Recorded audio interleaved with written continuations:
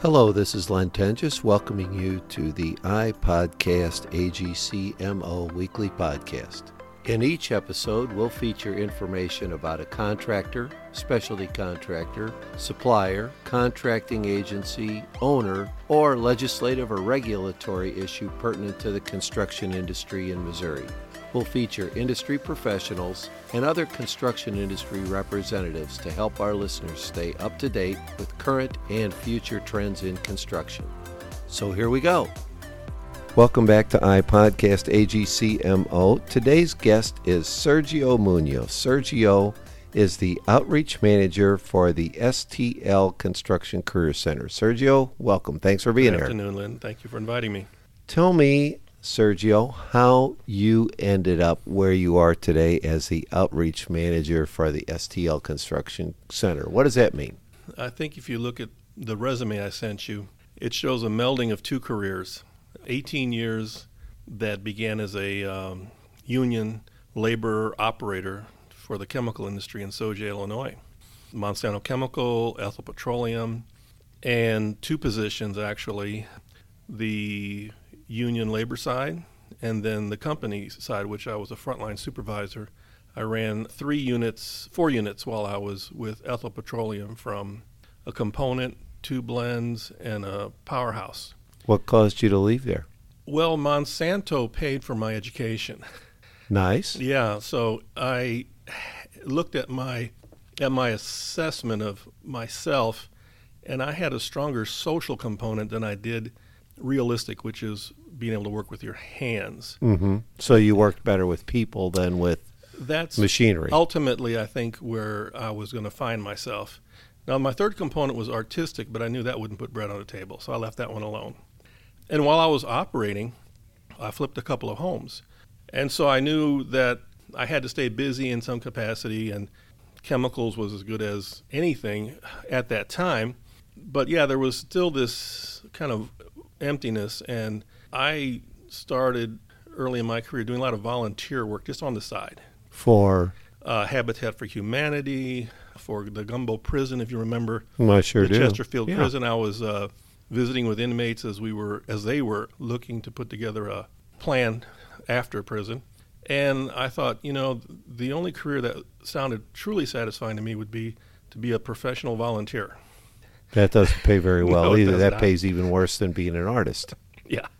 Well, so I figured, okay, social work is my direction. Mm-hmm.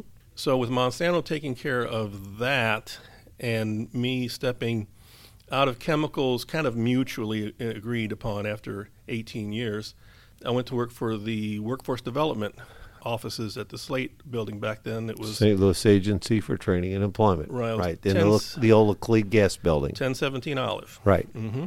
Found people just like myself, just anxious to help. I chose workforce development due in part to my past experiences, and I felt the reward here would be to help some of the underserved folks in the community to step into a position that I once occupied, for example. Mm-hmm. And was very pleased with how that went forward. And so fast forward to today, 11 years with St. Patrick's Center, working with homeless vets, Mm-hmm. from case management through senior manager of HVRP, which is a U.S. Department of Labor grant. And I put vets to work in construction. Through St. Patrick's Center. Yeah, through the resources that we had there. And in the process came to know people like Armand Paulet, Tim Klotz, since we did an in-house with the painters. painter training program, and in partnership with Sherwin-Williams. And I always recognized that one of St. Louis's competitive advantages is construction. And things of that nature do change. IT, for example, is now a strong suit, healthcare, and as a generalist, we would look over the horizon, but we'd always come back to construction for a lot of the folks that we work with. Put a gentleman to work as a roofer. We got iron worker back on his feet so he can go back to work. Placed young folks into the painter's craft. And so I'm very familiar with those systems, how they work. And in my resume, I just saw the melding of these two careers, social work and construction. And now I'm in an office with an educator a library science major, and a social worker. What is the STL Construction Career Center? What's the mission? What's the purpose? What Sure. are you doing there? I think the mandate right now is to help educate the community that there are livable wage jobs out there that are going unfilled. How are you going about doing that? Well, today, for example, I was up at Flow Valley with Tommy Pearson, representative of the 66th District. Mm-hmm. He has a mentoring program, and we were in a room full of graduating high schoolers, first-year college attendees, and he's looking to have a networking activity, something that most kids don't experience in their lifetime until later on. He's trying to push networking early. And so I was meeting with young candidates, a few who I'm going to follow up with, and vice versa. Yesterday I was meeting up at the Crossings at Northwest, that's the county career center. The I-270 North Project, who I've come to know through networking, Vivian Martain, who's with the CPC program. And so now we seem to be like similar individuals in similar positions, and now we can work in concert. She can lean on me, I can hand her really good candidates. And so networking is the key. So you're working to connect the dots of all the folks who are trying to get young people into construction, and you have, because of your experience, the wherewithal of knowing where to steer them, how to Yes. help them get to their goal. Right, that's one component. I think when I came here, I had 17 networks from my previous experience working with the Latin community, the local black communities, faith-based, community-based, and then other community organizations in general. Well, now I'm up to about 40 networks that I'm a part of. And so in the effort to outreach, it's obviously to get in touch with as many people as possible that are working with caseloads or clientele, get the information in their hands so that it'll trickle down to their clientele, and then they will call me, and then we will start this process of assessing, navigating, and helping one to decide if the craft is the right direction for them, and then which one. Unfortunately, it takes a lot of people at the top of the funnel to get somebody to the bottom of the funnel, doesn't it? We call it the inverse pyramid. Yes, it takes a lot of people. And so the outreach piece it has me on the road a lot, and it has me always building new connections. And here lately, it's been interesting. More of the schools have been calling me in this kind of slow period, wintertime. The STEM school on McCree, Sumner High School. On my to-do list will be Afton High School, and it's amazing. It's just like, for whatever reason, I'm getting more calls. Well, one reason might be I became a member of the St. Louis Public Schools - business partnership. And so I'm sure my name's getting passed around. And in fact, I have a couple of messages on my emails right now from the STL.works. Right. STL.works is the program that the Regional Business Council is working on to try to get young people engaged in 4 different industries, construction being one of those 4. And so I've been doing job fairs. I've been presenting, for example, with the Save Our Sons program up through the Urban League, participated in Better Family Life job fairs. You could probably say my focus for this year has been the Promise Zone region. And it's opening up now that I've been here for 9 months. What's the biggest barrier that you're finding with young people when you're talking to these young people at these different events? Right. What's their reaction to the industry? What's their take on why they do or don't find construction as an appealing career? Part of it is lack of education, lack of awareness. Part of it is them not having experienced it to the point where they can see it as a viable career option. We've taken shop out of our schools. We've taken home ec out of our schools, driver's ed out of our schools, extracurricular activities out of our schools. And so and I'll tell you who's the best prepared for this would be those who are from the more rural parts of St. Louis, or the region, actually. And folks are coming in from Sullivan, Missouri. Since I'm in the construction training school, people are coming and filling out applications for the cement finishers and the iron workers, primarily. And I ask them when they come in and fill out, where are you from? And the majority are from the outlying areas. Right. And they're probably pretty well equipped to do the work. But I think one of my mandates here is to find local workers for local work. And that's, to me, a priority. So you find these people, you help them understand what the opportunities are. Mm-hmm. They get in, or they decide this is something that they're interested in.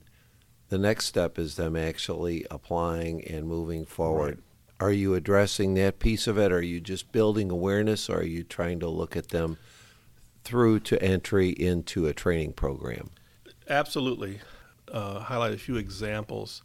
Had a young veteran at the Harris Stowe job fair, and he was in a dead-end warehouse job. And he gave me kind of a second look, and I put him into the BUD program because he didn't know for sure what pathway would be the best for him. And the BUD program is Building Union Diversity Program. Correct. And a lot of what's done with BUD is in-house. And he did phenomenally well. He graduated and got work right away. And then I found a young Latin lady who came down from Chicago who had lots of credentials in industrial painting, which I'm like, I didn't recognize that. But she saw my flyer over at the IDES offices and called me, and I put her in front of Armand Paulet, who was actually looking for painters at that time, mm-hmm. and got her employed right away. Through my social work assessments, I can see who it is I'm talking to and what the potential really could be. And I'm willing to walk someone from square zero all the way through if they would go the distance. And there's also some low-hanging fruit that come and get put to work right away. I'm probably sitting on about 5 resumes right now of prime candidates, but we're in the slow period of time right now. In your perfect world, Sergio, you've been around a long time. You've got a lot of experience in this. We hear about the workforce problem in construction. We hear about the workforce problem across a number of industries. Oh, yeah. In your perfect world, what would success be? What would happen to solve that problem? I'm really liking the pre-apprenticeship programs, the 5 to 10 week programs that are out there. And there are some that are on the shelf right now looking for funding. Unfortunately, they all require a funding source. That is eye-opening, and I think it's very telling when someone gets to hear about the industry nonstop for a few weeks and goes visits the schools over the course of so many weeks and can make a educated decision. It fills in that experiential piece that you talked about earlier that's missing. And we're not asking for folks to come with certifications or credentials necessarily. We're looking for people who are what I refer to as cut from this cloth, who are trainable and can meet the minimum requirements. That just has, for lack of a better phrase, the right stuff. And right. Because we want them to stay. We don't want this to be a win-lose proposition, because truly this is a win-win-win proposition. Everyone stands to win in this when we put the right person in the right position. What I'm finding is that there also needs to be a certain maturity level to succeed in this. And some of 18 years of age is the minimum age to get in. Some of the 18 to 20-year-olds haven't had the life experience yet to be able to deal with crossing over what I call a cultural bridge from the urban and unexperienced community to the world of work, where they're tossed into having to be on time, having to be there every right. day, staying till the end of the work day. All the preparedness that goes into that is a different world. Yeah, and they have never experienced a job site like this before. And I remember when my first introduction to the chemical industry, I left a pristine training room for 2 weeks and walked into the first unit, I thought I walked into an oil rig. And I asked myself, what did I just step into here? Mm-hmm. But I also recognized that this company was going to offer me excellent pay, excellent benefits, the ability for me and my wife to experience our goals. She would stay at home and raise the kids, and I would go to work. And it proved itself, though difficult in the beginning, to have paid dividends on the end, on the backside. If I think I have the right stuff and I'm listening to this, or I think I know some young person who has the right stuff, what should I do? How do I get a hold of you? Where do I go? I'm getting better recognized out in the community through the groups that are out there promoting careers other than college.